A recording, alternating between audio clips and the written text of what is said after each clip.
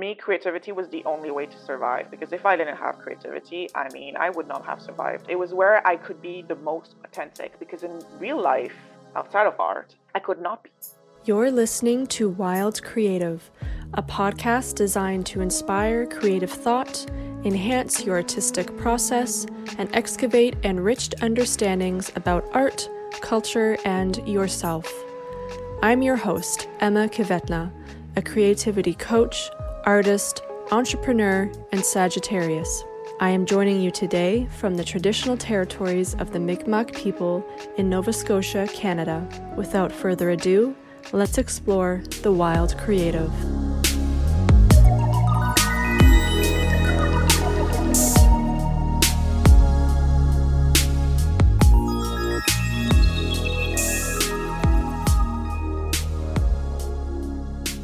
Hello, thank you for tuning in today to Wild Creative. I'm really thrilled to share with you today the first guest appearance on this podcast by Jade Francesca. So to give you a little background on Jade Francesca is the founder of Strategize with Creativity and is an aligned marketing strategist and designer. She helps heart-centered and passion-driven entrepreneurs and authors go from discouraged to happy with their marketing so that they can connect with their ideal audience as their authentic self. Jade is also a neurodivergent mentor and advocate and is passionate about wellness, mindset, and self-development. She has been a creative writer for several years and has considered herself an artist from a very young age. From paintings to books to now marketing strategy and design, Jade utilizes her unique creativity to shine her light into the world. Jade is a really interesting person and a really good conversationalist, so there's a lot of juicy stuff in this episode for you. We talked about finding solace in art while growing up with autism and ADHD, among other things. We talked about Jade's creative writing projects and what she's currently working on. We, of course, talked about neurodivergence and her business as a digital marketer for authors and entrepreneurs, and we even talked about Harry Potter. Jade joined me today on Zoom from her home in Montreal.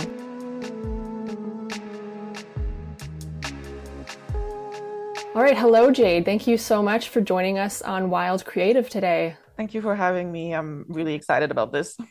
Oh, good. I'm so glad. I know that when we talked 2 days ago, we pretty much took up almost a full half hour, and I have a feeling we're going to have a lot to say today. So I'm just going to jump into things. And I do want to start off by saying that I really love the name of your business, Strategize with Creativity. To me, that seems like you're all about harnessing the power of each person's unique creative footprint so that they can apply it to their marketing as an author and entrepreneur. So can you tell us a bit more about how you transitioned into that line of work? Because I know you mentioned to me actually that you went to school for psychology originally. Yes. So I honestly never thought that I would end up here. What's ironic is that my ex he graduated with a degree in business and he did a lot of marketing. And I would hear him talk about it. And the way that he was being taught, I found it was super weird. And I was like, I could never do this. But as I, stepped away from psychology because the environment was very, very toxic. I don't know if it was just because of the school I was in or if it was just kind of the way that it was when you get to a doctorate level, because I've known a lot of people doing PhDs in other departments, in other schools as well, who had the same kind of issue. It's very it's very high school vibe, like cliques everywhere, and just there's a lot of toxic energy. And for a psychology department, you would assume they would be accepting of mental illness, of depression, anxiety, and all of the things that a lot of students struggle with, but they didn't. They don't keep information confidential. There was a lot of drama. There was a teacher that would bully, scream at students, literally full-blown scream that we were idiots, that we were terrible people, and that we would never succeed. And it was very, very abusive. And when you tried to speak up to him anonymously, it would not be anonymous. He would find out who you are and he would make you fail. So this was the kind of environment. And I was like, I'm leaving this place because this is not where I want to be. I left high school years ago. I do not want to go back to this kind of environment. So I left. At first, it was supposed to be a break, but then it became an indefinite break. And I literally don't even want to speak to the school. So they're like, I don't even know if I'm still enrolled, nor do I want to. I'm just like kind of stepping away. And I started all of this because I needed to find a job. And I was like, damn, all I did in my life was psychology. What am I going to do with my life? Because I'm not finishing my doctorate. And if you don't have a doctorate here, you can't really practice. You can't really do anything because of the new laws. Like, you do need a doctorate to practice psychology. And I was like, oh my God, what am I going to do with my life? I tried to do a lot of other jobs, but at the end of the day, working for myself and working online was what was best. And I stepped into this by starting on as a VA, which is what a lot of people do when they end up in the online industry. And no one really wanted me to do administrative tasks. I don't think I really ever did one. It was all about marketing, like marketing on social media, doing graphic designs, publicity, podcast recordings, editing for copy, writing copy from scratch. There was web design as well. It was just, as a VA, I was asked to essentially have the skills of a marketing team. And at first, I was just very excited because I have ADHD. And when I see a challenge, my brain is just like, ooh, perfect. Love that. Shiny. I will do everything. And so I took a bunch of classes, got certified in some things, and I was just kind of fascinated by everything. And that's how I got like most of my skills in a very limited amount of time. But what I also noticed was that marketing was done in a very strange way to me because a lot of the women I worked with, because I mostly worked with women entrepreneurs, they were very aligned with their business. They worked within the wellness industry. They were very soul aligned people, but when it came to their marketing, there was a disconnect. And when I started doing my own marketing for my business, I also noticed I was doing the same thing. There was a disconnect in my own marketing because I was doing what everyone else, taught me to do because all of those classes I took, those coaches I worked with, and some of them were amazing, amazing coaches. But at the end of the day, most of them were extroverts and I'm an introvert. And so their strategies did not apply. And it were really amazing strategies sometimes that I thought, like, if I could do that, it would be so cool. But I don't have the bandwidth to talk to that many people in a day, which meant that I had to do a strategy that was completely different. And so that's what inspired me to really do things in a different way and to help other entrepreneurs and authors just really find ways to do marketing in a way that feels good, because right now the way that marketing is kind of thought or is kind of done, it's very angled for extroverts, like much of society. Honestly, it's like really benefiting extroverts, and us introverts kind of like go into like and force ourselves to fit in. But it's also, the old way of doing marketing is very manipulative in a lot of ways. And it's something that myself and a lot of other entrepreneurs really don't like doing.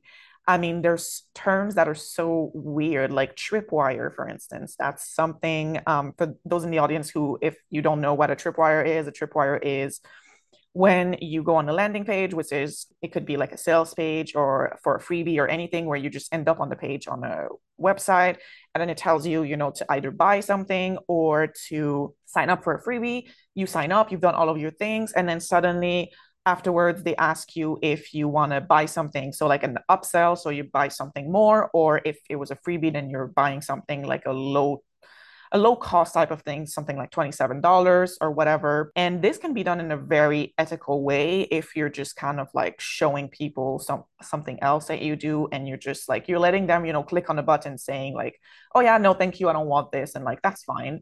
But a lot of people, they will have little buttons that says like, no, like if you want to just continue on with the thing you paid or the thing you signed up for free, you need to click on a button that says, no, I don't want to succeed. No, I don't want to be happy. No, I don't want to be confident, or whatever the subject of the thing they're selling is.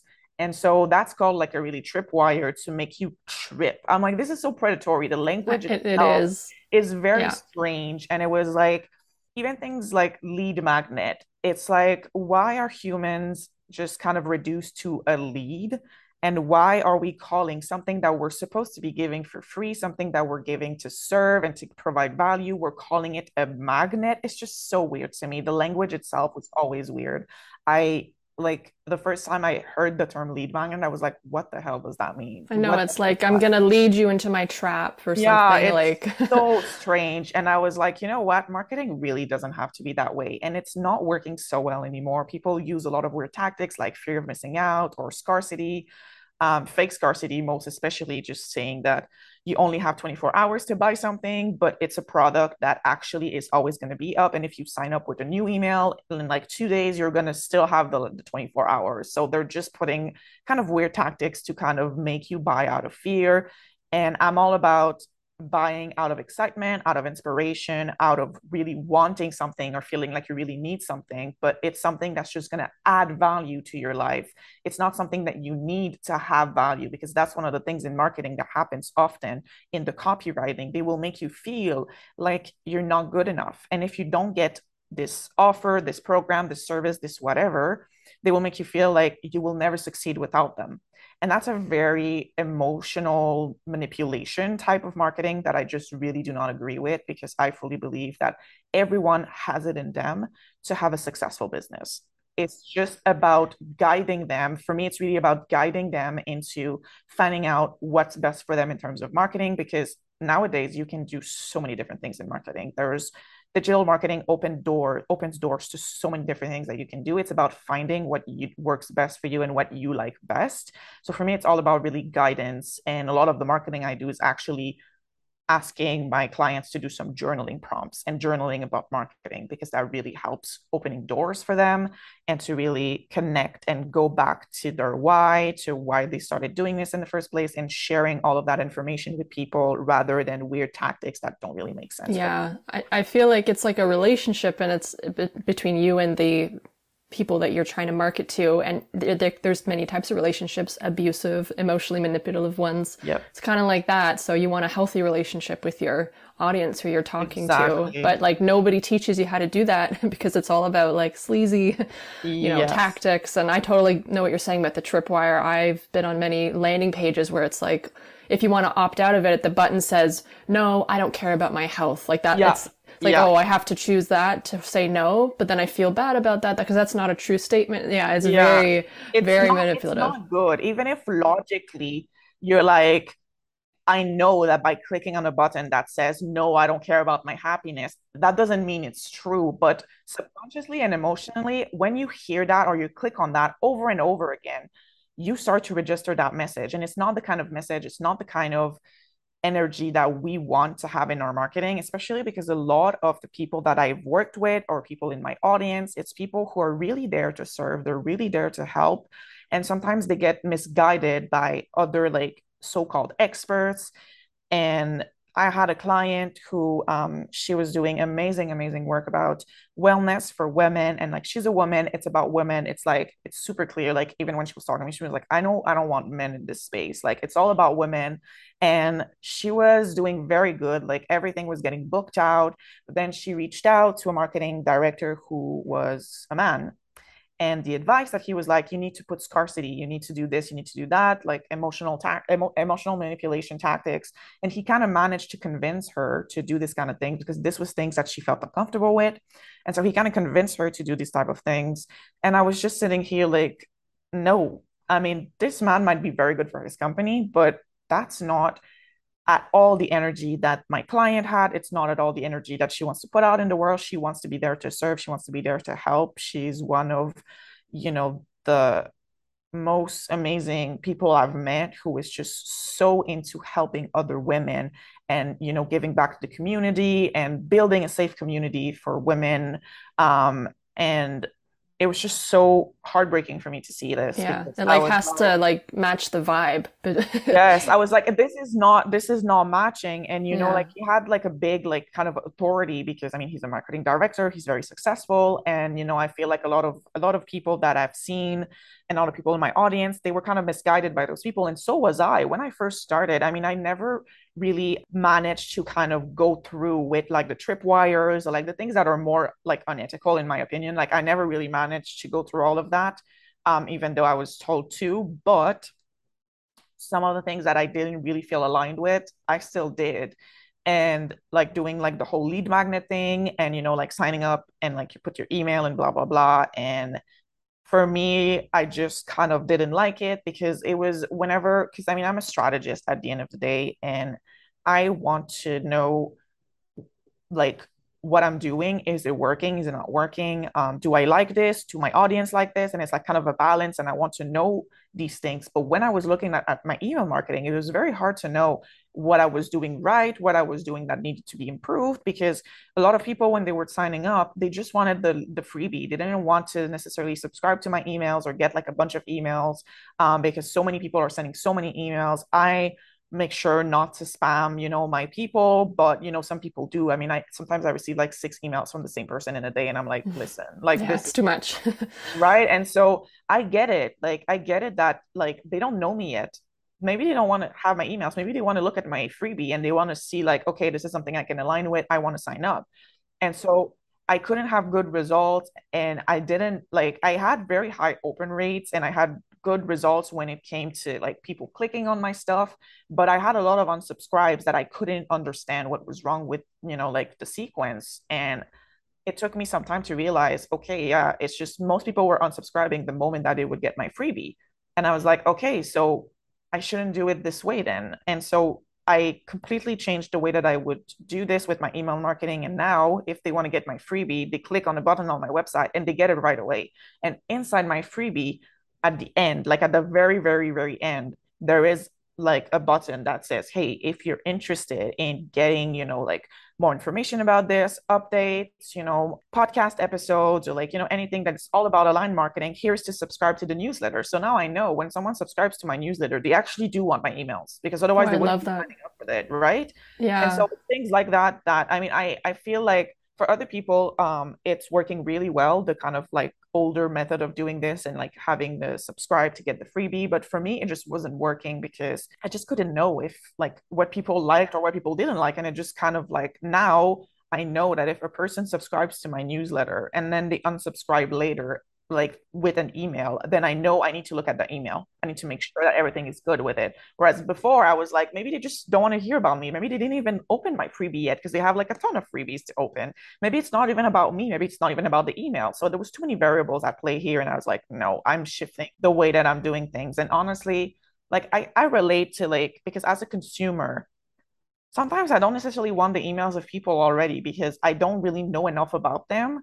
And I want the freebie to get to know about them and then decide if I want to like be in their circle or if I don't want to be. So I was like, you know what? Like, I get it if they don't want to be on people's email list because I mean, some people that I've signed up for, I thought that what they were doing was amazing, but then they would spam me and like every hour they would be like, oh, only 2 hours left, only 1 hour left, only 30 minutes Oh, left. I hate that. And I'm like, I'm listen, so I'm yeah, guilty of that too though. Like I've also downloaded freebies and then I've unsubscribed like a few days later, yeah, mostly because they would email me every friggin' yeah. day with whatever and I'm like, I don't even know you yet. Like I just wanted to get this freebie and see kind of what it might do for me and then but yeah, so I like the way that you kind of go about it backwards. It makes so much more sense. Like way more sense. So would that be like one of your tips that you would give like our listeners today about digital marketing, or is there like a different go-to top That tip? would be definitely something I would give, because when it comes to, I know that some people when they're starting out their email list, it can be a bit discouraging because you will get less signups, obviously. That's just like I don't get a lot, like I don't get as much signups when I do it this way than the other way.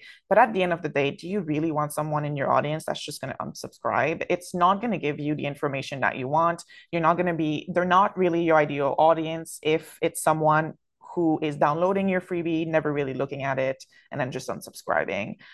It's not going to give you a good idea of what's going on because I really do look at, like analytics and the way that my posts or my emails or anything I do in marketing is working or not, because that tells me, it doesn't necessarily mean that you need to change your marketing, but it might mean you need to change your audience because that's not the right one. Because that's one of the things that in marketing they would keep teaching me about how I needed to change. I always needed to change. It's like if something was not working, you need to change. You need to do more. You need to do this. You need to blah blah blah. But it never felt good to do that. And I was like, I don't want to do this. I don't want to talk to 25 new people every day. I don't want to show up on reels and do reels that I really don't feel aligned with me. I don't want to hop on trends that don't make sense for me or my business right now. I don't want to do any of these things, but that's all the advice that I was getting. And sometimes it's not even about changing yourself, changing your marketing, or changing whatever. It's about just kind of realizing that you were attracting the wrong people, because that's what was happening. I was like, why am I attracting, people that I don't really necessarily want to work with? Because Mm-hmm. I was putting energy out there that wasn't really my energy. I was putting energy that I was told to put. And so that's something that's really important, especially when my second tip would be for when you do market research, because I fully believe market research is super important when it comes to wanting to know what's out there, what people are thinking about, maybe your offers, or maybe the way that you put in your copywriting or anything like that. Mm-hmm. But one of my biggest tips that I would tell people, because that's something I fell for before I knew better, is that when you do your market research, if you realize that a lot of people want something different than what you're offering, it doesn't mean that what you're offering is bad. It means you were asking the wrong people, because that's what I did. When I did my first round of market research, I did it with coaches and consultants, because in my coaching program, that's essentially what we decided to do. And then I realized as I was talking to them, some of the people I felt super aligned with, and some others I didn't. And then when I reached out to other types of entrepreneurs, so maybe product businesses, authors, or like anything else, I realized the same kind of trend happened. Some entrepreneurs I was super aligned with, some I wasn't, because at the end of the day, you want to be aligned with someone's values. You want to be aligned with what they believe in, with what they're doing in their business, what they're doing in their marketing. That's way more important than the type of person there is. Because to me, it doesn't matter if the person is sells products or books or courses or services. It really doesn't matter at the end of the day. And so I was like, oh, I was doing this all wrong. I was targeting an audience that didn't really align, because for me, it's all about helping heart-centered entrepreneurs and who really want to do marketing in a way that feels good, in a way that feels fun, Mm-hmm. because marketing is not a guaranteed success. It's something that works long term. Even with social media, you can get fast results, but most of the time it takes 2 to 3 months before you can see if a strategy is working or not. And when it comes to Google SEO and all of that, it can take 1 to 2 years to see results. So it's like you need to really like what you're doing in your marketing, because if you're the one doing it, and which is the case for most small business owners who don't necessarily have, the budget to hire a team to do it, and if they're doing it themselves, you will get discouraged very fast if you don't like what you're doing. And that's why it's so important to be happy and satisfied with your marketing, because otherwise it will be rough. Because it was really rough for me. I couldn't even last more than a month when I was doing marketing in a way that didn't feel aligned for me. And I kind of burnt out because I was trying to do things that just didn't feel good. It has to be like authentic because if you don't put out authenticity, then yeah, you're gonna get the wrong people because they're gonna be like matching to the wrong thing, which Yes. is the thing that you're putting out. So yeah, the authentic part is pretty big with marketing. Yes, it's so important. That's why it's like one of the biggest advice that I give people. It's like really always, yes, other people can give you great feedback. It can give you, insights as to maybe like there's one thing in your copy or whatever that like doesn't feel clear for people. So then you might clear that up to make sure that everyone understands your message. And like all of those things are super great. And that's why you should be doing market research and making sure that everything is super clear, that you're like on your landing page or whatever, or your website, you are answering all of people's questions and doing all of that. That's great.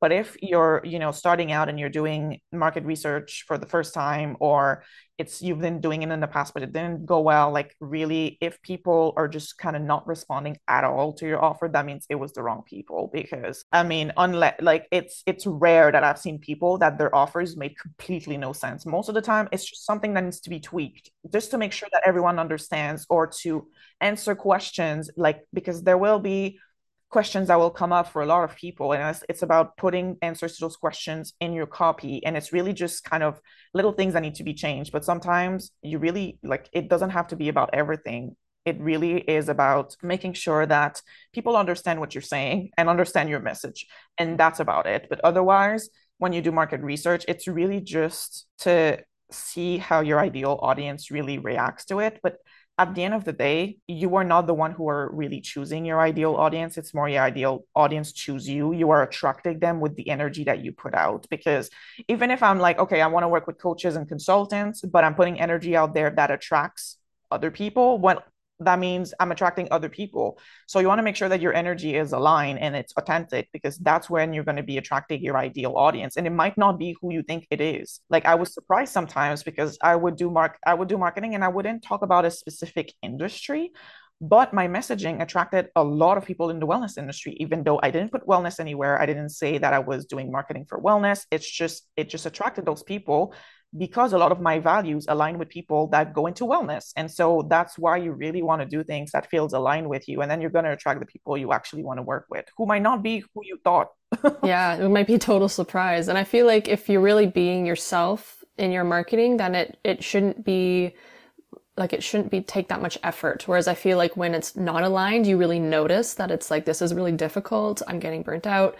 And like it shouldn't be hard to be yourself, right? So Exactly. the actual doing of the marketing takes effort, like you have to do the posts and all that stuff, but that like that mental and emotional energy you put out there, if that's like also effort, then it's like, okay, are you really being yourself here? Exactly. Yeah. So I would love to talk about your relationship to creativity. You've been an artist since you were very young. I'm just curious, when did creativity first start showing up for you, and what sorts of things were you creating? Like what were you instinctively drawn to? So I remember when I was really young, I was always I'm French, so there was this expression that they would say that essentially translate to like, oh, you're lost on the moon, which like essentially is about I was kind of not there, in the sense that people would be, talking to me, but I was just kind of in my own world. And I was always very intrigued by everything that I was watching. And I was French, but I was watching stuff in English and somehow understanding everything, because children have amazing abilities when it comes to language.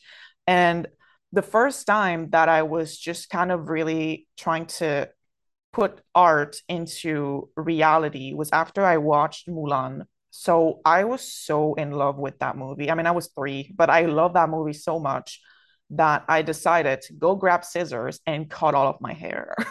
And my parents were like, "What have you done?" And it was like, and then I was not allowed to have like scissors, because it was like, those kid scissors that, I mean, they can't really hurt you, but they can't cut hair, because hair is like very flimsy and easily cuttable. But so I was like always very, into art, into painting, into doing all of those things, because for me, it made more sense than a lot of the other activities that other kids would be doing. Like I never wanted to, I don't know, play with trucks or I mean, I really tried, because a lot of my friends, they were really into trucks, but I was like, I don't see the point. I needed to do something creative. Even when I was playing Barbie, my own kind of game about it was to dress them up in like cute outfits and then to like make the house look pretty, and then that's it. And I was like, okay, I'm done. I'm done with like dressing them up and making them look nice. And then yeah, it was about just kind of like fashion. I did a lot of drawing for fashion when I was a kid, because you would have like these kind of booklets that had like just kind of bodies like mannequins, and then you kind of draw fashion on them. So I would do that. I started doing painting classes when I was really young, but I really hated classes. I was like, you are not telling me how to do this. I was like, I was the kid that teachers, at least in arts type of classes or cooking or anything like that, they liked me, but they were also like, why is she so stubborn? Why does she never follow instruction? I don't think I've ever followed an instruction when it came to art. I just, especially cooking, I was like, I'm not doing what you want. Like you're wanting me to do like I was a child. Like, why are you wanting me to do fish? I don't want to do fish. Like, I'm not doing fish. And it was the same kind of thing for art because I was like I wanted to paint one thing, like they were like, oh, you need to paint fruit, and I was like, I want to paint a cat, so I'm going to paint a cat, like I'm going to do what I want. And they would always be like, like you need to do this now, and I was like, yeah, okay. And then I would just not do it, and then but at the end of the day they couldn't say anything, because my paintings always look like a painter actually did them. They're like plastered all over my house, and guests always thought like, oh, who's the artist who did this? It's like, oh yeah, that 10-year-old child in the house, that's who did it. And it's like, it was always very important for me to just kind of do what I want. It was where I could be the most authentic, because in real life, outside of art, I could not be, because I am neurodivergent. And although it took years before anyone noticed anything. I mean, people noticed, but did nothing. I mean, I was very different because I'm autistic and I'm like what they would call weird. I was the weird one of everything. Like every group that I was in, even though like my friends were very accepting of me, they were still like I was still the weird one. Even though we were all technically weird, I was still the weird of the weird somehow. I was always the weirdest one. And it was very hard to be able to be myself because schools don't really let you be yourself, even for people who don't have any kind of neurodivergence or anything. It's very hard for people who are perfectly normal to be themselves in school. So when you're neurodivergent, it's like practically impossible to kind of survive school. And I was lucky enough not to go to preschool. So I only started at age five. So from age 0 to 5, my life was pretty okay because I could do whatever like I want in my house. My nanny was very like she kept to herself. So for me that was good because I wanted to be alone. But when I first started school, then I was like, oh, what is this?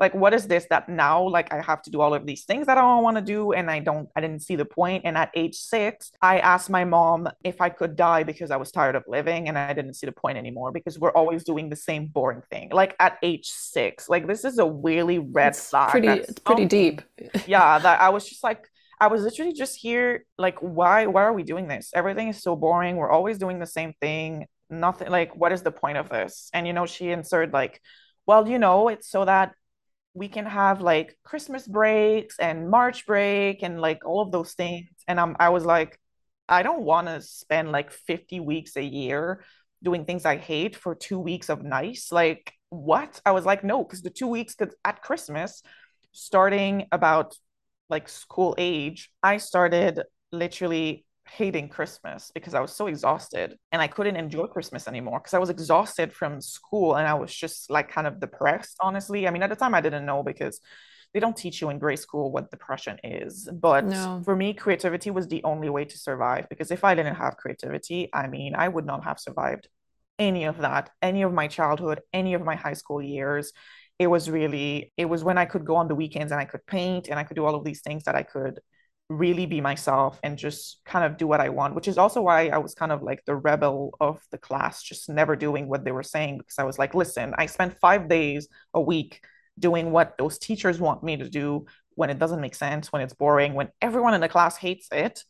Like, here is my time to do what I want. And so for me, it was really doing that. And when I became older and I learned how to write, I mean, even when I didn't know how to write, I was still trying to write. But, I wrote more when I started high school.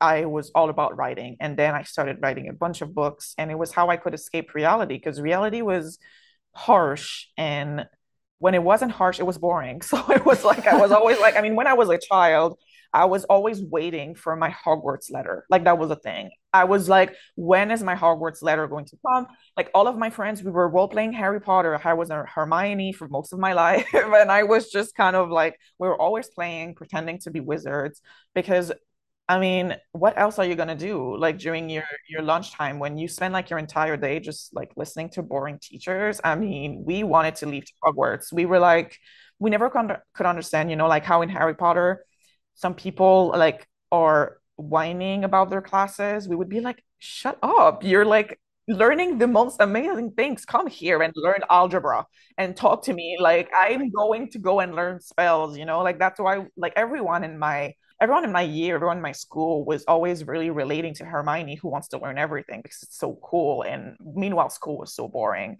So for me, like creativity always has been about being myself and expressing myself also because it was always safer. It was always safer to express myself through painting or through writing, through song, through literally anything rather than to actually verbally doing it because I had trouble with because I can speak, obviously, I can communicate, but social norms are very complicated, especially when I was a child. I couldn't understand half of the things that people were doing. So for me, creativity was just easier. It was just easier because especially when I could write, because then through my character, I could express how I was feeling and it was safe because in my house, it wasn't very safe to express my emotions. At school, it wasn't safe to express my emotions because if anyone kind of like acted out of place because of very valid reasons, I mean, they were kind of kicked out of class or they were penalized because they had feelings. So for me, I was like, okay, the only way I can have feelings is through song, is through writing, it's through all of these creative things really that just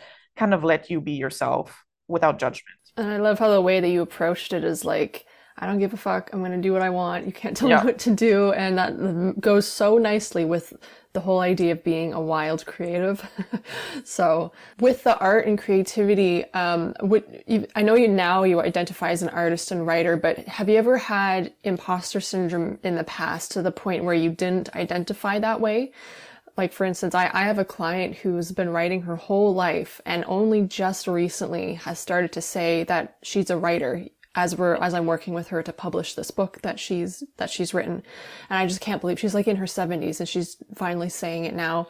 And I know I've struggled with that too, imposter syndrome. So what's your relationship to that term? So I honestly think I will always say I have imposter syndrome. I would say like that's part of my experience with life, not just with creativity. I actually like right today, one of the books I contributed to is being published, and I was asked to write my business story, and I was like wondering what I'm gonna ask about, like what I'm gonna write about, because I'm very familiar with writing fiction, but nonfiction is obviously different. And the only nonfiction thing that I had written in the past was scientific articles, which is not what, and it's awful. It is awful. It is awful, terrible. Like scientific articles just take all the life out of the writing. It's the worst. And so I was like, what am I going to be writing about? And then I just felt such like an imposter. I was like, my God, I call myself a writer and I don't even know what I'm going to write. And I was like, and then I was like, perfect, I'm going to write about imposter syndrome. And I wrote about my relationship with imposter syndrome ever since I can remember. I don't have that many memories about my childhood. Most of what I have is through video because my mom was like, I need to film everything that happens, which is great because now I can know what happened to me. But it's like, I have like little memories, not here and there, but most of my memories are from high school. And I know I had imposter syndrome really badly because I felt out of place. I didn't feel like I belonged there. I felt like even if I was getting like really good grades and I was top of my class, I felt stupid. I just felt stupid because people around you kind of make you feel stupid in a way that, I was bullied a lot, even though it wasn't really about intellect so much as it was like they were bullying me for my hair or something honestly stupid like that.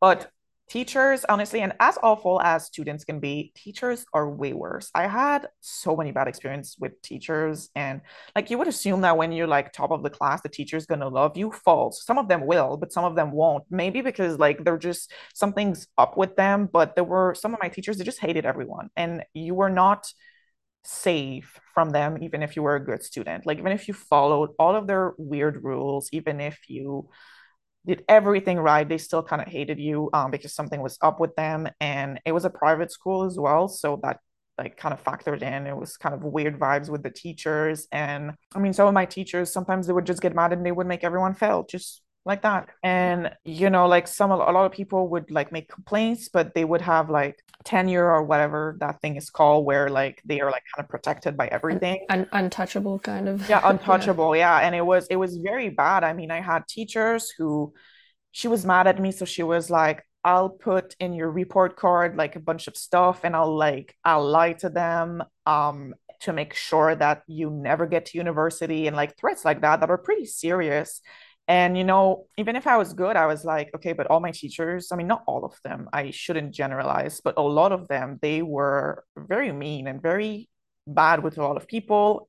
And so I was like, you know what, like maybe I am just stupid because I would get bullied by these teachers. And although I was a bit better at kind of ignoring my peers if they were bullying me, it was harder when it's a form of authority that kind of had like your future in their hands. And it was very, very hard for me to kind of feel like I had some value because they made me feel like I was worthless.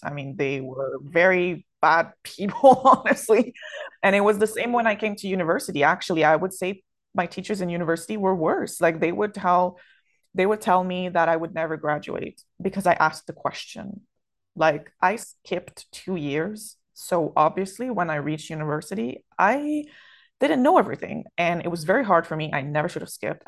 Like looking back, like if any, like honestly, skipping is like such a bad idea, but I did it. And it was very hard because those teachers were all about making other people feel inferior. Like it was never just, which kind of helped because that meant like a lot of other people could kind of relate and we would kind of like help each other out to not become so discouraged. But it's very hard when you're just starting up university, you're young. Like I was 16 when I started. So I was like the odd one out and I was feeling so much like an imposter. Everyone was so old compared to me.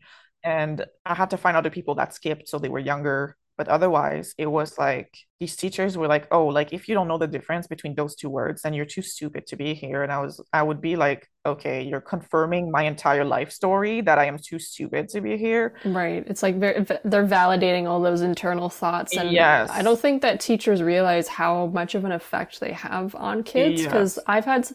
I've not had that before where they're like threatening me with grades and stuff. That's pretty terrible. But like in grade 9 in high school, you had the option to like, no, you had to take French mandatory in grade 9. And then after that, it became optional. And because of my French teacher in grade 9, I didn't continue French afterwards at that school because I was like, well, she was the only French teacher and she has her favorites who she like loves. And then she like totally dismisses everybody else. And I really struggled in grade 9 French for some reason, even though I'd done it in grade 4 to 8 in elementary, and got pretty good grades. But then I got to grade 9 and I was really struggling and she just like seemed like she didn't care, didn't have the time of day for me. So that really turned me off. And, I would have liked to have learned French better, but now I don't.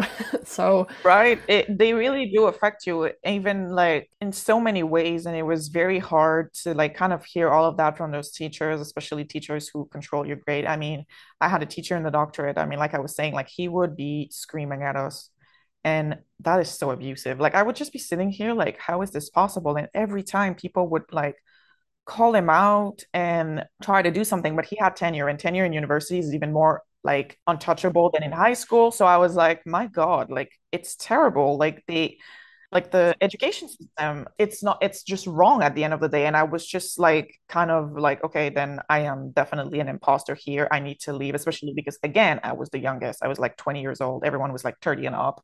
And they were always just like, okay, like this kid, what is this kid doing here? And I was like, okay, I'm leaving. And I thought that when I left, the imposter syndrome would have stayed there, but it didn't because it's part of me now. It's not, even though school pretty much gave that to me, it's in me. And when I first started doing work, I just felt like an imposter all the time. And I still kind of do because at first the imposter syndrome was telling me you need to be someone else because people will not work with you if you are yourself. Because look at the past. When you were yourself, look what happened.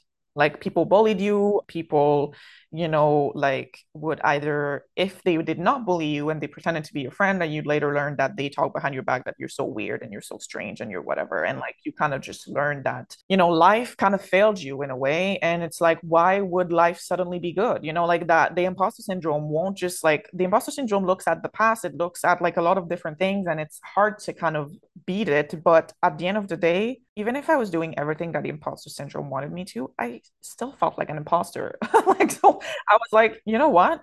If I'm gonna feel like an imposter, I might as well be myself because it's less effort and it's less hard. And every time that you are yourself and it works, imposter syndrome gets less strong. And of course, it might be there still, it might come up sometimes, of course, but every time that you do something as yourself and it goes well, it's a win against imposter syndrome. Whereas if you're a persona and you're because you think you need to, and that's what I did at first for school, for work, for everything, like just to kind of show up as like not myself and just kind of masking a lot. Every time that people accept you, you can't feel good. You just kind of feel even more like an imposter because you're like, oh, they like a fake version of me.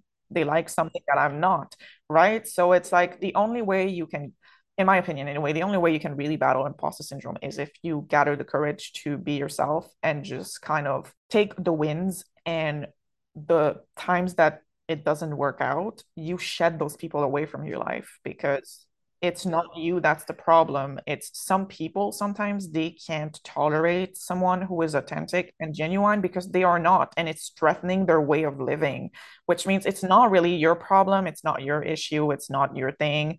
It's just, it's hard, obviously, but it's really about learning to shed those people, especially when it comes to creativity. I felt a bit less. I mean, I did always feel like an imposter because I was never doing things the way that I was told to. So I was like, I always felt like I was just kind of doing my own thing. And even though like at the end the result was good, my technique or my methods or whatever, even when I started doing music, I didn't feel like I was doing anything. I was just kind of doing my own thing. And even though like at the end the result was good, my technique or my methods or whatever, even when I started doing music, I didn't feel like I was doing anything. I don't know how to read music. I don't want to either. I just find it so weird to read music. To me, it works. My music comes from hearing it and then I just kind of do it. I always learn to play by ear. For me, it's just so much easier.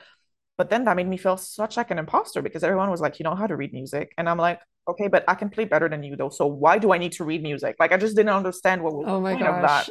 The other day we were saying how like are me and you the same person because we have so much in common. And I also only do music by ear. I've been playing the piano since I was like 7. I could not figure out how to learn how to read music. I was learning because when I was learning how to read music, like sheet music with the whole notes and the quarter notes, I was also learning fractions at the same time in school and I hated it. So when I'd go to my music lessons, like, oh, I hate this too. I don't want to learn about how to read music. So I just like, I can read music if I sit there and like write it out and figure it Yes, out. But yes. I can't sight read it. I cannot Yeah, sight read music. And yeah.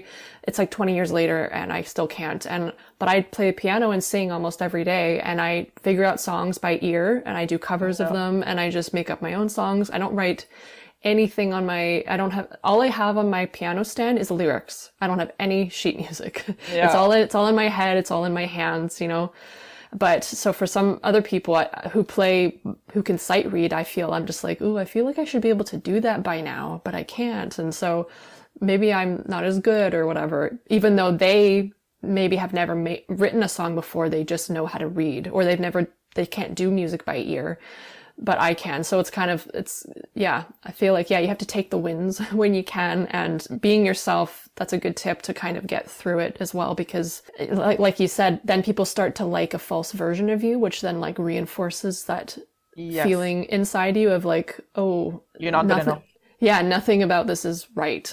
Yeah, exactly. That's why it's just imposter syndrome can be strong, especially if you're different. The more different you are, I feel the more imposter syndrome you will feel. But at the end of the day, it's like it doesn't matter because art, especially art, because I mean, like math, 1 + 1 = 2. Okay, okay, I can accept that.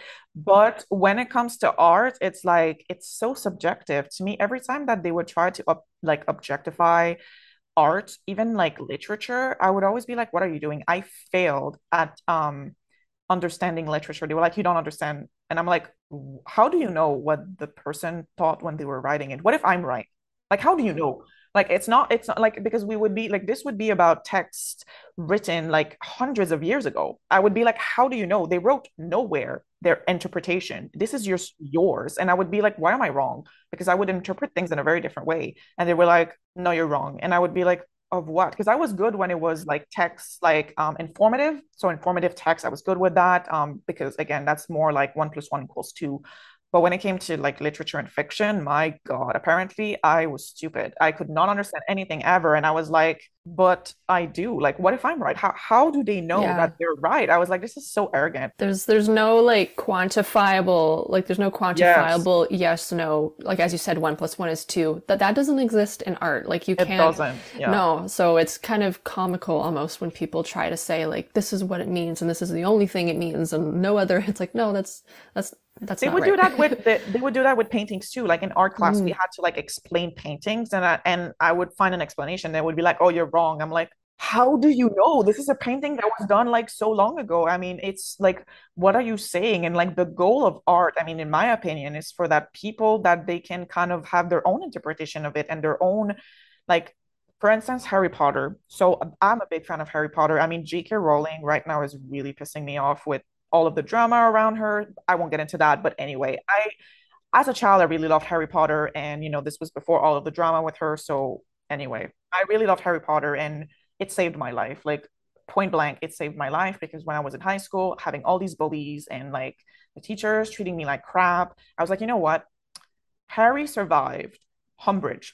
And as terrible as my teachers are, they're not as bad as her because she would physically torture her students, right? So I was like, you know what? Like he survived that while no one was believing him that Voldemort was back. I was like, if he can survive that, I can survive this. And I kind of just like would read the fifth book over and over to kind of survive high school. Like that's how I survived. I would just kind of like have Harry as like my not my friend, but like like my mentor almost. like I was yeah, like, yes, like I go am to. always, yeah, exactly. I was like, because every feeling he had, because he's very angry in that book. I related to. And I was like, I feel so validated because when I would talk about these issues with other students, of course they understood because they were living the same thing. But when I was trying to talk to like adults or forms of authority, they're just like, well, it is what it is. Like, live with it. And it's like, no, like he was so angry. And I was like, same, because I was so angry that this was happening.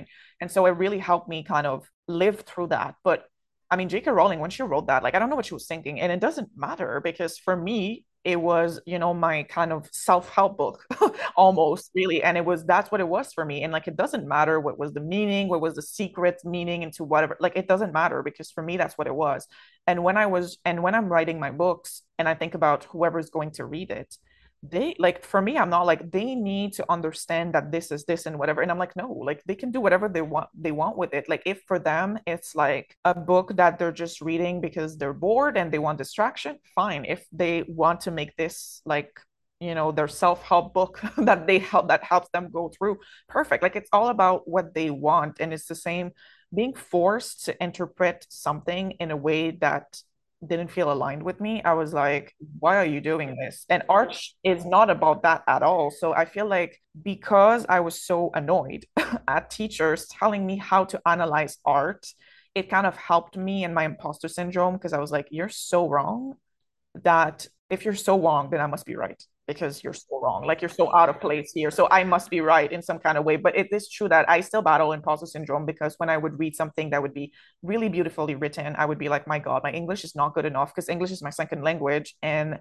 although I really love writing in English, my English is not perfect. Obviously, I don't have the extensive vocabulary that some writers do. So I do feel an imposter when it comes to that. But at the end of the day, I'm like, you know what? My readers liked what I wrote and they when I read, if I don't understand the words, it's harder for me to read. So I do tend to like more simple writing because for me it's all about the plot and the characters, less so about the writing itself. I For don't sure. It's more about the story. Yeah, Yeah. it's more about the story because some people like for them it's like really prose and like poems and like the writing More is about the like very craft. right and I understand that and I respect that, but for me it's more about the story and how well I can immerse myself in a story. Kind of similar for movies and TV shows and whatever. It's like sometimes like some TV shows or movies, like they will have the most amazing effects and everything is so beautiful, but the story's so boring. So I'm just like, I don't want to be in it, right? But sometimes other shows that have like zero budget and the side like the visual effects are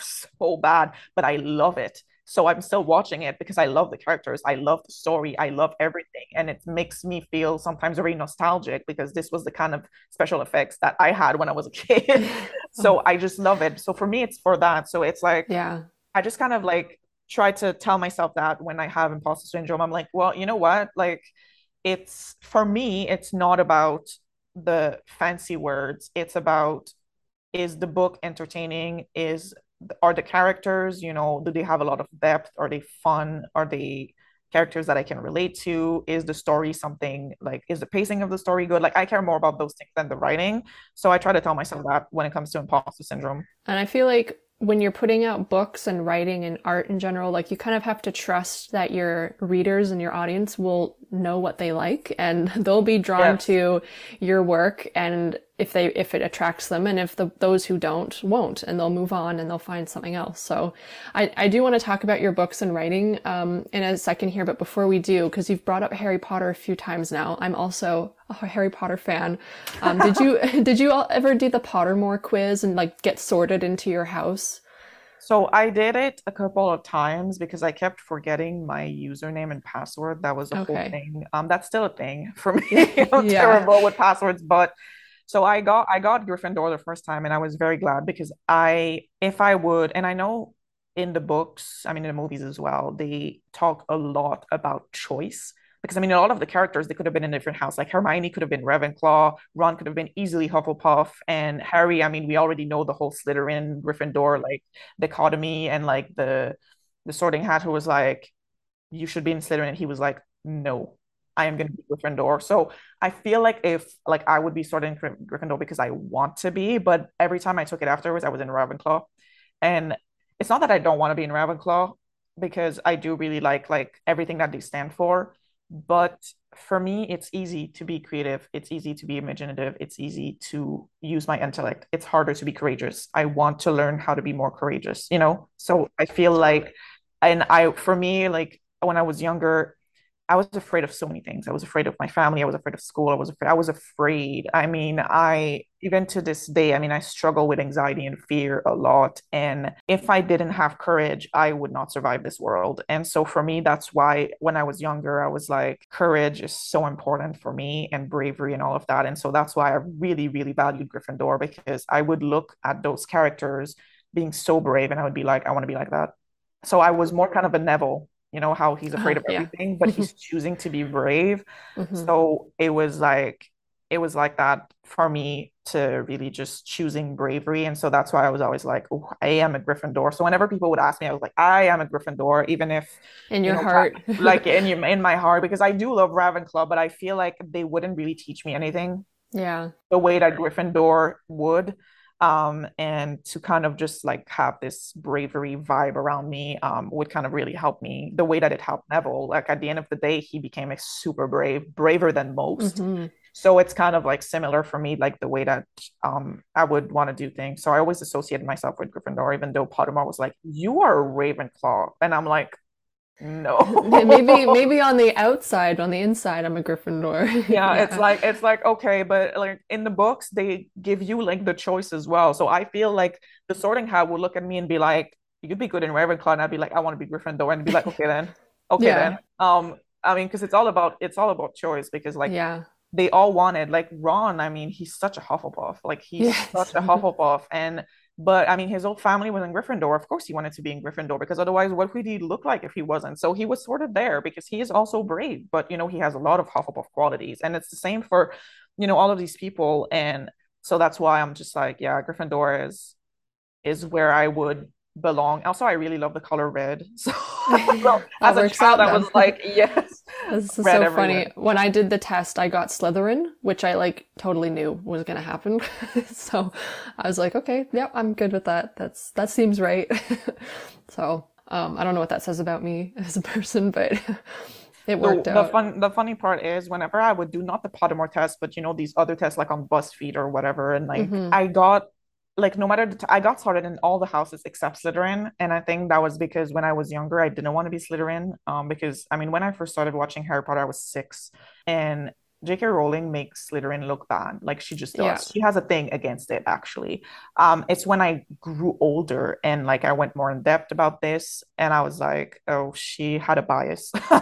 She had a clear bias here. But when I was younger, I was like, oh no, because then Slytherin means bad. And like when Hmm. you're a kid, like you don't know the nuances and you don't like and everyone Hmm. is kind of like bad in Slytherin. And so when I grew older, I became very Slytherin-y in the sense that like I became very smart, cunning, like ambitious, and really, you know, capable of, I don't know, getting what I wanted. And so it was qualities that I could appreciate more as an adult than a child. Because as a child, like when you see this, like especially in the movies, I mean, there's more nuances in the books, but in the movies, it's like Slytherin is not good. No, I It's know. like she's like portraying this as like, oh, this is like The the evil evils. Yeah. house, Yeah. right? And so it's like, but it's really not like that. It's just kind of like a because It's just there's an yeah. ambitious house. And when I did the quiz, I didn't know what I was gonna get, but when I got Slytherin, I was like, oh yeah, that makes sense. And I wasn't like, oh, that says I'm an evil person. Like I for some reason didn't think of that house as like the evil house. There was people in it who were evil, and Yeah. I thought like that's on them. They're dickheads, not the house. But Yeah. so and then when I looked up more about the Slytherin house and the ambition and stuff, I'm like, yeah, like that is me, like that aligns. So yeah, Yeah, that's I feel like honestly anyone can fit in any house. It's yeah. more about what they want Hmm. and what they like kind of want to for me even though like I value the loyalty of Hufflepuff, I'm a very loyal person. I value, you know, the creativity and intellect of Ravenclaw. I value the ambition and, you know, of Slytherin. But at the end of the day, for me, it was always about all of those things being loyal. It's easy for me. It's easy for me to be ambitious. It's easy for me to be creative, but it's hard to be courageous. So I want to be that. So that's why I was like, yeah, it needs to be that way because otherwise it's like if I wasn't courageous, I My God, I would not have survived this world. Yeah, no, that makes sense actually. So for your writing and your books, what I want to ask you, like, what sorts of things have you published in the past, or what are you working on right now? So, I've written a lot of books when I was younger. Like, I'm the type of person who has like 20 books open at the same time because I just have like too many different ideas. And when I start a book, it's never going to be a standalone book. It's always like a multi-book series because it's just the way that I really love world building, which means that it can't be contained in one book. So I was always someone who would write like those stories. It always had some fantasy element to it or science fiction or something like that. I didn't like writing something that was too real because I had my real life. I don't want that. Like my goal with fiction was to write some kind of fantasy world. Or if it was set in, our world where there was some magical elements or there were other worlds, portals, whatever, like anything that just kind of had some kind of magic to it in some shape or form. I did like a bunch of different types of magic in different books. I did publish not like, on Amazon or like paper books. I published on like, I honestly can't remember the name right now, but it's like, like Wattpad type of place, but not Right. Wattpad. But, Yeah. like I just published there. I published online essentially. And it was again fantasy books, but because it was in the LGBTQ plus community, I think there's more letters now. But anyway, because like Yes. as part of the community, I mean, I've written honestly any type of relationship, like girl boy, boy boy, girl girl. But for that, what I was publishing was two boys, well, two men actually, because they were adults. Hmm. But I got a lot of hate for it. Well, not a lot, like I'm exaggerating in the sense, but it's just like it just takes like a few people threatening to kill you to kind of mess with your head. And so, although it was very loved by a lot of people, I met a lot of great people through publishing all of that. I took it all down when I became too popular and there were a lot of threats because it was people just kind of didn't like that I was writing gay characters. It's as simple as that. It's just it happens, right? And It was published all anonymously, right? yeah, yeah, I had like aliases. I honestly can't even remember the aliases. It was so long ago, but it was honestly hard because I'm a very afraid person, as I've stated, which is why courage is so important. But it's like when people were like, telling me that they were going to send people to kill me, to rape me, to do like a bunch of things, I was like, whoa. And even if like logically I could be like, how are they gonna find out where I live? I was like, I can't do this anymore. Like just even if it was at the back of my head, just the fear, just knowing that people out there wanted to hurt me that way, it really messed with my head. And I was like, okay, no, I'm going away from this because I posted before like a lot of things, all of fan fiction, like on blogs or whatever. And it was when my writing wasn't very good. It was in French also.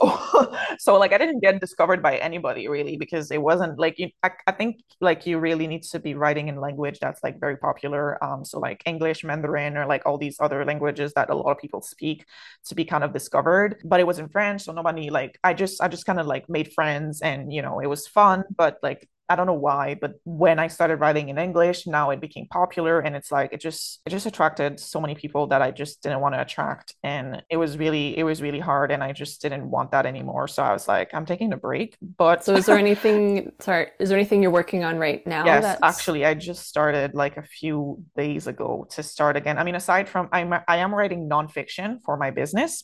But in terms of fiction, I am starting to write again as we speak because I'm revisiting my old books and kind of rewriting them because they were written when I was a teenager. So there's that teenager vibe that I want to not have. yeah. Because I mean, it makes sense. If you're a teenager, you're going to have a teenager vibe. If you're an adult, you're going to have an adult vibe. So, and if you're a child, you're going to have a child vibe. Like that's just how it is. So I kind of want to change that because the story is very good. It's a story that I really loved. I stopped writing it as a teenager because I was like, this is too good for me to write right now. I want to wait until my English is better. Because if I had written it in French, I could have done it, but I didn't want to write it in French. I don't like the French language that much.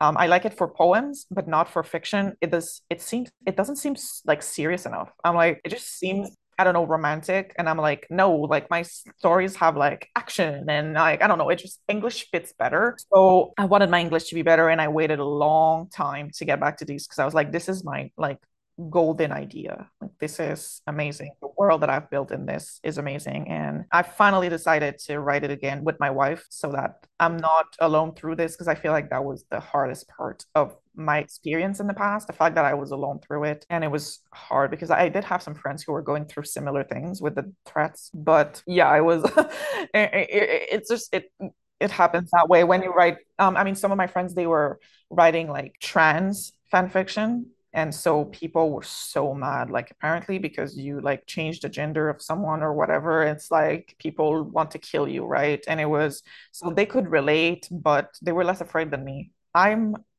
a scaredy cat. I get afraid of things. Well, that's honestly that is one thing that is understandable to be afraid of because Yeah, that is some screwed up stuff there. Like when people say that kind of stuff, it's also really cowardly too. Like they don't yeah. like there's no yeah, like you said, like how they possibly could they find me? Like it's such a cowardly threat, but at the same time, I can see how that messes with your head for Yeah, sure. So it was just it was very stressful. I was younger as well, so I was like in my very early 20s, so I was just like, what is this? What is yeah, this? what the heck? What is this? Well, we only have, another 10-ish minutes or so. So I do want to, but I do really want to ask you about your creative process because that's always, I love talking about that with people. So do you have some sort of ritual or a practice or process for when you're doing your like world building or your creative writing, So I would like say something to that get the you in the number zone one or? thing in my process is music. Music is like a savior. I don't know. Music is just, it's everything. And I have always been very connected to music, both instrumentals and the ones with lyrics, but for different reasons. So what would inspire me a lot would be songs, honestly. Like I would hear a song, like an instrumental song of some kind, and then I would imagine a whole world. Like that was, it's like I don't know why. I mean, I know a lot of people in the creative world are like this to like it's I don't know, the music part of my brain very connected with the creative part. And for me, what really helps me is music. For every chapter that I've ever written, I would write the song associated to it, like the instrumental. Most of the time it was instrumental. Sometimes it was like lyricy, but most of the time it was some instrumental that kind of fit with it because I listen to like music in, background in movies. Yes. So it kind of like helps me put a background to my books. So that was like the title of the chapters were songs, and that was like another like a little Easter eggs that I would put in my things to see if people would figure it out that it's songs because Yeah. the title made no sense ever with what was written afterwards. It was always just because for the music that came with it. So music definitely helps. And another thing is like showers. I don't know why, but my best ideas just come in showers, either in showers or right before I fall asleep. It's always where I can't type it. I'm like, I know. why? Right? But it does Yep. come like that to really just kind of, it's when doing stuff like physically, but I'm not really thinking as much. And then my brain just starts creating, probably like just, it was always like that. I would also get my best idea during exams because I would be bored during exams and I would just clock out. Like I would be like, okay, I'm tired of doing this exam. And then I would think and I would like think up of a whole world or something. And then I would look at the clock and I'd be like, oh, it's been 30 minutes. And then I would just finish the exam. Like that was my exam process. And then I would have like the best ideas for a book. Like most of my book ideas in high school came from me during exams because I was bored out of my mind. Like, what is that? Oh It was my gosh, that's so so weird. funny. Yeah, So when you're doing your world building, so what kind of technique do you use? Because like world building is so much to hold in your head and it's so much to consider at one time. Do you work like with paper and pen, like sticky notes or on a board, or like do you have some sort of digital program like when you're planning I out? should. I should, but I do tend to hold a lot of things in my head. How do I explain this? My head holds like a lot of things when it comes to art. Like for me, it was always harder to remember facts or whatever but what I do, my little trick, and that was just not just for creative process, but for everything. Like the only way I like survived high school and everything else was because let's say I'm studying for an exam. I will put one song on repeat the whole time I'm studying for that exam. And I'm just reading through the stuff. Okay, I go on the exam, I play the song in my head, all the answers come. So I would use music for everything. Like my all my memory is stored in music. Every time I have a memory from high school or from anything of my past, it's associated to a song. And that's how I remember things. And so when it would come to writing and all of world building and all of that, I would be also listening to songs. And so when I listen to the songs again, I remember. So I mean that's a bit chaotic, but that's also the way that it's worked for me. My wife is more organized than me. Like she will take notes about the stuff I say Yeah. so I can remember because I forget sometimes. I mean, of course, like it's not my process is not perfect, but I don't like typing so much when I'm like world building in my head because it goes too fast for me to type. It's easier with the music, but yeah, I should have some kind of maybe better process. But for now, it's kind of working with my music. Music really does, I don't know, like I mean, I know music is in a specific part of the brain, but like that part of the brain in my brain is very, very developed. It's I feel like that's why, because auditory wise, for speaking, it's hard for me. It's much, much, much harder. When people leave me voice notes, I want to cry genuinely because I'm like, I need subtitles or I need to look at the person or whatever. It's easier for me. But when it comes to music, it's like music is so easy. Like I will hear a song that I haven't heard in 8 years and I can sing along. And I've heard that song once. Like songs go in my head, like, and once I listen to a song once or twice, it's there forever. Wow. So it's kind of like an associative trigger type thing, I guess. It's like once you hear a certain part of a song, it triggers you to remember something that Yes. you've associated with it, Yeah. whether that was by accident or on purpose. Yeah, yeah, it's like that. Yeah. If I hear to like, let's say I'm listening to an old song that I used for an exam, then I will remember all of that stuff, even if it was like high school math. And I'm like, I don't want to remember this right now. So that means the song is kind of cursed forever. But yeah, it was like that because I do tend to, if I like a song, like I will listen to it on repeat until I'm tired of it. So I would like one song is very associated to one thing because it's rare that I listen to, I don't know, like a playlist or an album. I listen to one song for like the whole time that I'm doing something. And then if I'm doing something else, then it's a different song. So I feel like that's why it's easier for my creative process or any process to be attached to a song. And then when I listen to the songs again, I can remember stuff in a much easier way. That was my trick, honestly, for everything. That's how I did school because otherwise, no, I had no interest. That's also the thing. The song helped keep my brain interested because I wasn't interested in school. I wasn't interested in anything that they were talking about. But the song would keep my artistic brain interested enough to focus. And then I could retain because all of my teachers were like, you should not be listening to music when you study. I'm like, listen, if I don't do that, I will not study. I will not do it for Mm-hmm. sure. So that's kind of good that you figured that out for yourself because they don't really teach you that type of thing. Or as you just said, they'll tell you, oh, you can't listen to Oh yeah, music my while you're. parents too. They were like, stop So listening to music. Like you yeah. won't retain anything. I'm like, joke's on you. That's how I retain everything. Yeah, exactly.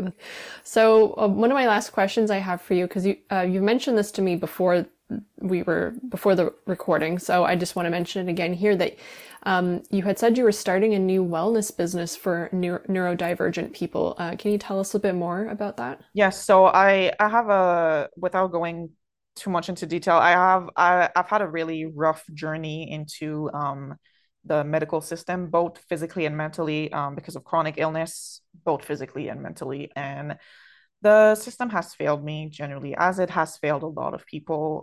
The Canadian health system is pretty good to save your life when you're about to die, but improving your quality of life or preventing illnesses or maintaining or like managing symptoms, no, they are terrible because they don't have enough funding. So they put all of their money into saving the dying people, which I mean makes sense. But at the same time, it's like, okay, you're failing the rest of us who want to have a better life. Mm-hmm. So for me, it was pretty hard to kind of feel good. I mean, I tried all the different types of meds. I mean, I didn't try in like all the antidepressants, but like all the different types. I've tried the mood stabilizers, the antidepressants, the antipsychotics, did whatever. Like they like nothing worked on me. So they were always just kind of putting new stuff on me because it didn't work because at the time they didn't notice that I was neurodivergent. It got noticed because of actually my supervisor who studies that. So he was like, you have all of this. And then I had to fight hard to be recognized for because they put a label of me on me of bipolar and then they decided everything about me was bipolar. And I was like, listen here, it's not that. It's not that. I mean,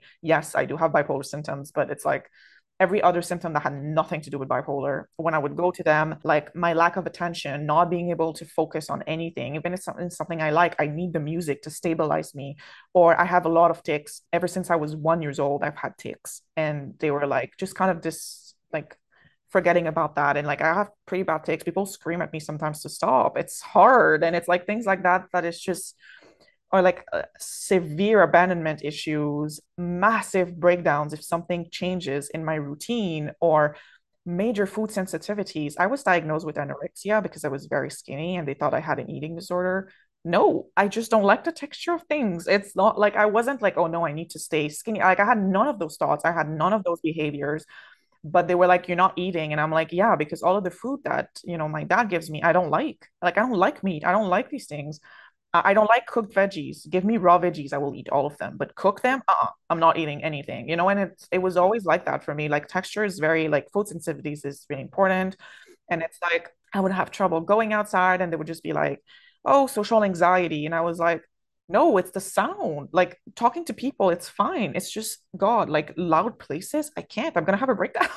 Like it Yeah. was things like that that I would, bring up and I would be like, listen, if like, and I was like that as a child as well. And when my mom started watching this show Atypical, which is about an autistic kid, she was like, my God, this is you. You've been like this your whole life. She was like, what? And then she started like studying and like reading about autism. And she was like, my God, this whole time, this was you. And she was like, no Yeah. one noticed because like no one, especially for girls, they go under the radar all the time for ADHD and autism. Like it's really, really bad. And I just like I got failed by essentially everything because I mean my parents of course they didn't know. I mean how would they know? Where would they have learned about this, right? So my parents didn't know. My doctors who should have known didn't either, didn't really. They just kind of were like, oh, yeah, you're bipolar, whatever. And it's like, okay, no. But how do you explain all of this? And then I had to really fight to get diagnosis and like really fight those people. And it was so hard. And then when you do get that, they don't do anything either. Because let's say autism, there's nothing to really do except for they offer like treatments that are outdated, that don't make any sense, that are really harmful, and that teach you how to act neurotypical. I know how to act neurotypical. I don't need to be taught that. Like, it's just I'm burnt out from acting neurotypical. I don't want to be neurotypical anymore. And so for me, the neurodivergent wellness is about helping people to be well and live well as themselves with, their neurodivergence, like diagnosed or not, because to me, it really doesn't matter. If you identify with something, you are something. It's like imagine if you had to be diagnosed if to be gay. Like to me, it's like that. It's the same. If someone is like, I identify as lesbian or trans or whatever, like you do not need to see a doctor to the doctor to be like, they do a little questionnaire and they're like, oh yes, I also confirm that you are a lesbian. No, like that doesn't exist. So for me, it's the same. It's like because like honestly, I have seen so many psychiatrists, they do not know best. Honestly, I have more knowledge and training in psychology than them because they don't have a lot of training in psychology actually. They know a lot about medication, they know a lot about medicine, great, but do you know about psychology? Not so much. So I'm like, no. So like these people are not the best people that to help you. And I wish someone would have helped me, someone would have told me that somewhere in my journey, because I struggled when I really shouldn't have. Because the moment that I realized like I was neurodivergent and I found so many more resources, I was like, oh, I'm not like there's nothing it's not I'm not wrong for having trouble doing eye contact. I'm not wrong for not understanding why people shake hands. I mean, especially in the pandemic, why are you shaking hands? I'm not like it's not weird, like everyone was like, "Oh, you're so weird, you're so weird." But like is it really that weird like that I have trouble with eye contact? So what? Who cares, right? It's like Yeah. it's really stuff Yeah, like that who's exactly. like, okay, who cares that like I have trouble like focusing in class. I mean, I care because like it sucked for me, but like why does it bother other people? Because I wasn't bothering anyone. I was always very quiet. I mean, I did tap my leg a lot, but like I didn't just get up and like left or like cause trouble in the class. Like, so it doesn't really bother anyone. So I was like, why is it an issue? But it's like when you're different, sometimes people just kind of freak out. So I want to have a space where people can be themselves, they can show up as themselves and really just have a place where not only do they have access to a lot of resources that are kind of like outside of the mainstream type of what they offer, because right now in the medical system they offer medication and CBT, which CBT is barbaric in so many ways. I feel Yeah, like I feel like CBT is like, at least when it was suggested to me to try it, was like I feel like I'm trying I feel like you're telling me to try to trick myself into thinking things are okay yep, by yeah, like, and I'm just like, because I'm aware that I'm doing that, it fails because now yeah. I can't do that. Like I can't pretend or act or like change something and try to pretend that I'm fixing it just by doing the thing. It's just like this weird feedback loop where it's like I'm too aware now that I'm trying to Yes, it just doesn't get to the CBT is, root. yeah, exactly. It Yeah. doesn't. And what's more, when CBT, they do a lot of exposure therapy, which I've gone through it more than once because I've had phobias, I have OCD and all sorts of amazing stuff. So like Yeah. I would have to do all the and like essentially they're just like, okay, yeah, I'm gonna put you with your trigger that you're fucking terrified of, and then I'm gonna leave you there and your body will habituate, and eventually it'll stop make like you'll stop being afraid. Let me tell you, from having gone through that like so many times, it does not work. I don't know who it works for, because for me, I was like, what? And they're not. It's like Yes, re-traumatizing. exactly. And they're like, oh, you need to let it habituate. You can't do any relaxation techniques. You can't do anything. You can't meditate. You can't whatever. I'm like, okay, so that's torture then. Like you're just wanting me to Yeah. be tortured. And I was like, none of that works. And I tried, my God, like I've tried all of this. And it's like, it really was just barbaric. And what has worked for me is just to find ways to live well. Like even just meditation. Meditation was torture for me until I realized that meditation does not mean you need to stop thinking. It means you're focusing on one thing to calm your mind. Like you're focusing on your breathing, or you're focusing on that sound, or you're focusing on, like, yeah, say you're watching a show, you're focusing on that one character or whatever. You're just putting your focus in one place. So your brain, instead of being chaotic, it's like really focused, right? And when I learned that, I was like, my God, I could have done that this entire time. But everyone was like, no, no, no, you need to think about nothing. I'm sorry, but my brain cannot think about nothing, because sometimes if I'm really like, like physically dead, like my brain will think about nothing. And I'm like, my God, I must be dead. I must be dead, because like what's happening? And I panic then because I'm like, why? If I think about nothing, I'm panicking, because I'm like, no, no, no, no, no. No, I like focusing my thoughts on one thing to calm myself down. That's amazing. But it's something I wish they would have told me at one point, like, yeah, it's like that's meditation is not about like emptying your mind, because that's almost impossible for most people, right?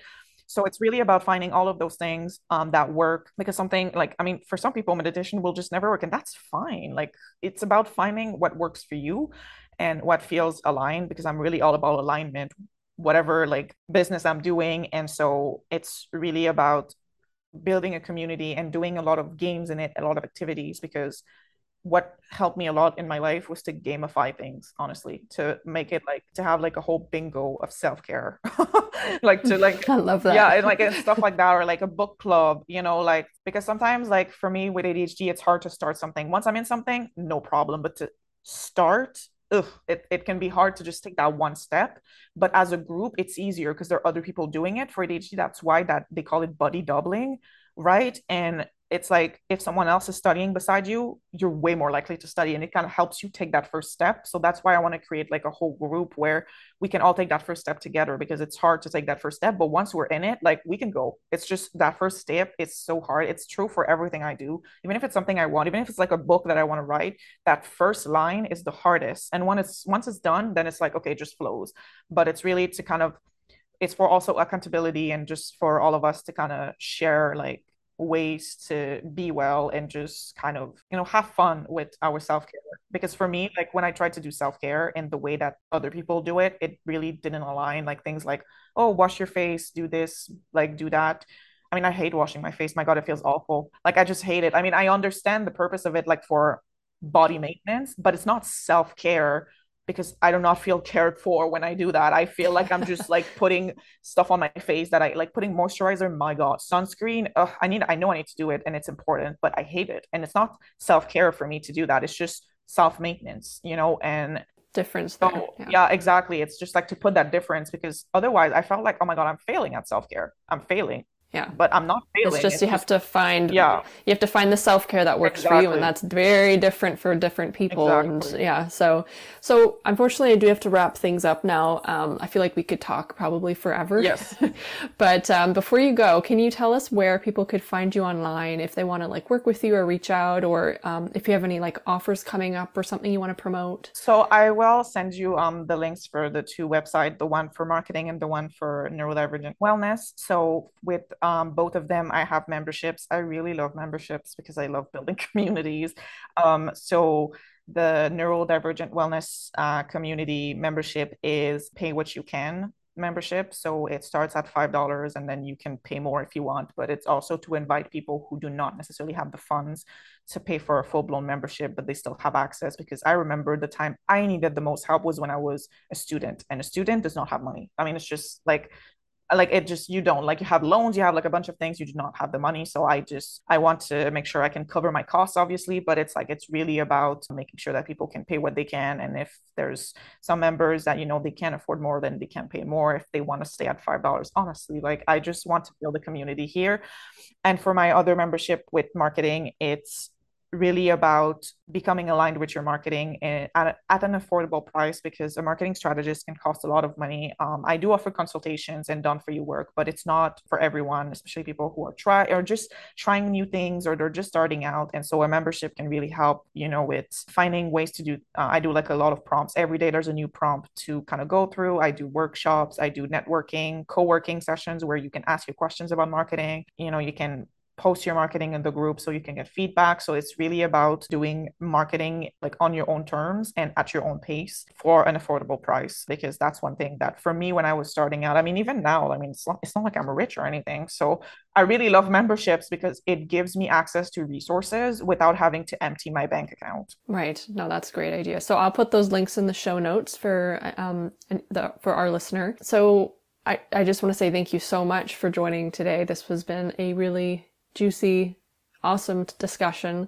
And before you go, what advice can you give our listeners for living a wild, creative life? Create as much as you can, whenever you can, because that was one thing I didn't follow. Sometimes I would have this amazing idea, or I would want to be like, I want to write right now, I want to do this, but then I would be like, I have to do my homework, I have to do this. No, just write, get it out of your system, and then do your thing. Because once I started doing that, it was so much easier for me to concentrate on my homework, on my normal work, whenever it was working and it wasn't school anymore. Because if I don't put that creativity out, it's going to haunt me and it's just going to haunt me. And like, I'm going to try to focus, but then I'm going to be thinking about something else. And it's like, no.